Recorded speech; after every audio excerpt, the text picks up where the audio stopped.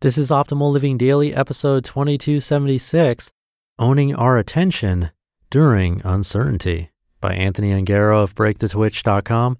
And I'm Justin Malik, your very own personal narrator. And I'm going to keep on narrating for you, so let's get right to it as we optimize your life. Owning Our Attention During Uncertainty by Anthony Ungaro of BreakTheTwitch.com. At this point, it's been a few weeks, and I'm still having trouble fully processing everything that is going on right now. There's a lot of uncertainty about what will happen in the next few months around the world, and for most of us, our lives have been disrupted in a way that we haven't really experienced before. Despite being an optimist, I don't find it productive to attempt forced feelings of positivity during a crisis.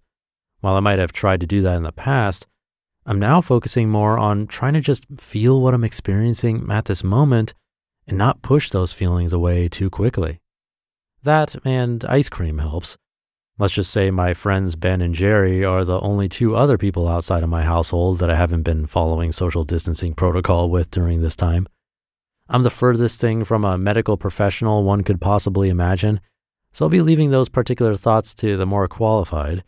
With that being said, there are things I've been working through, things that might help us see some light during this darker than expected timeline. When it comes to owning our attention and being human, I have some pretty decent credentials. So let's start there. Here are some thoughts I'd like to share in no particular order, shared with the hope that they will help us all navigate this time together. During times of uncertainty, we'll always want more information. We've long ago reached peak information, the point where the information that exists in the world is far beyond our ability to consume it all. It is now an endless, exponentially growing supply of words, videos, posts, and pictures. Heck, pick a single website and you'd be hard-pressed to get through all of the content at this point. It is human to seek answers, and there's nothing wrong with that, but it is inhuman to consume information 100% of the time. It is essential to limit our information intake in a thoughtful way during times like these, ranging from either taking an hour completely off to limiting it to an hour in its entirety. We need space to process our thoughts, feelings, and the information we collect along the way. The twitch gets much stronger during these times. I found myself picking up my phone and checking things more now than I have in a long time. Texts, Instagram, the stock market, emails, literally anything. Maybe it's a fear of missing something, some critical information that I'd not have otherwise. Maybe it's the belief that the more I know, the safer I'll be. The problem is that it very clearly makes me feel worse, yet it's so hard to avoid. The things that have helped are analog activities such as music, walking, short meditations, and just about anything not on a screen. Start breaking away in small ways and see how you can adapt. A disrupted life is a powerful time for personal change. It's really, really hard to be creative during a time of deep stress and uncertainty. My thoughts go down a few levels toward the necessities: food, water, the health of my loved ones, money, and trying to figure out what will happen with all of this. Once I had time to feel the anxiety of those thoughts for a while, some other things set in.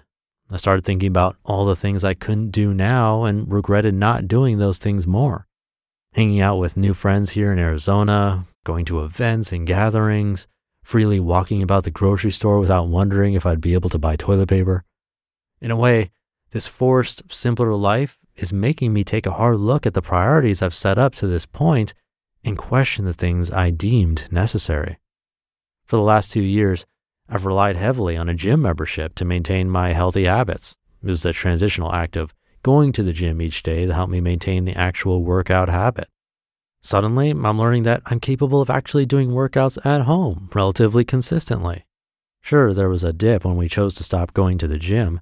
However, I've been able to work back up to it. Maybe a small distinction, but it's still worth noting.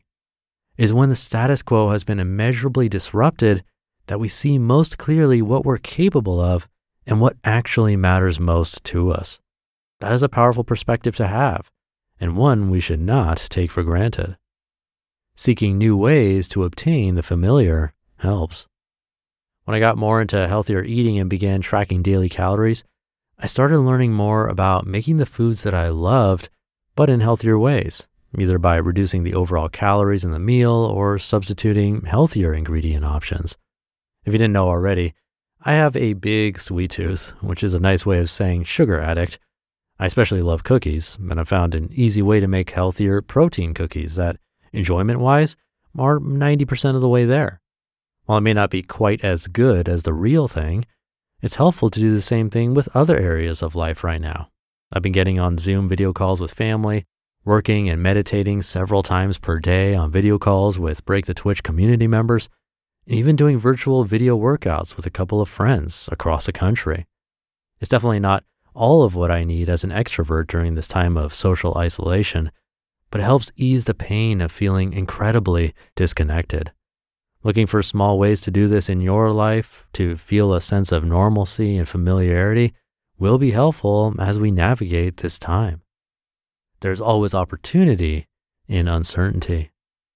I don't mean the opportunity to take advantage of the situation in a sleazy way. That's gross. I mean simply seeing things for what they are and looking for the gift in the storm. It might be an opportunity to call someone you haven't talked to in a long time, an opportunity to offer a skill or talent you have that would help someone else substantially, an opportunity to reprioritize just about any aspect of life. As bad as things seem, we can feel the bad authentically, see opportunities, all while reassessing the situation and growing as a result. We don't need to pretend like the uncertainty we face is some magical happy time. It's okay to feel that as it is. The cult of constant positivity is not one I care to join, but we can look for ways to find familiar, turn inward during this time of isolation, and come out stronger through a difficult situation. You just listened to the post titled, Owning Our Attention During Uncertainty by Anthony Ungaro of BreakTheTwitch.com. Thank you to Anthony. Funny that this was written pretty early on in the pandemic and still very applicable today. There's uncertainty all over the place. And how right is he about content? A purpose of this show is to try to curate that for you because there's way too much online to get through, and picking which authors or which of their articles are worth our time, yeah, that gets overwhelming. Luckily, we have basically 3 people here who are looking at this content before it makes it into an episode here on the show. I couldn't do it all myself at this point. I did for the first year or 2, but once we had like more than 3 shows, I couldn't pick all of that content alone anymore, and plus narrating it all. Anyway, getting back to the point, I think curation and finding someone you trust to help you be picky with that can help a lot. And the other thing I wanted to mention was to remember the end of this post. If you want something to take away today, for me, it's the ending, that there's always opportunity in uncertainty.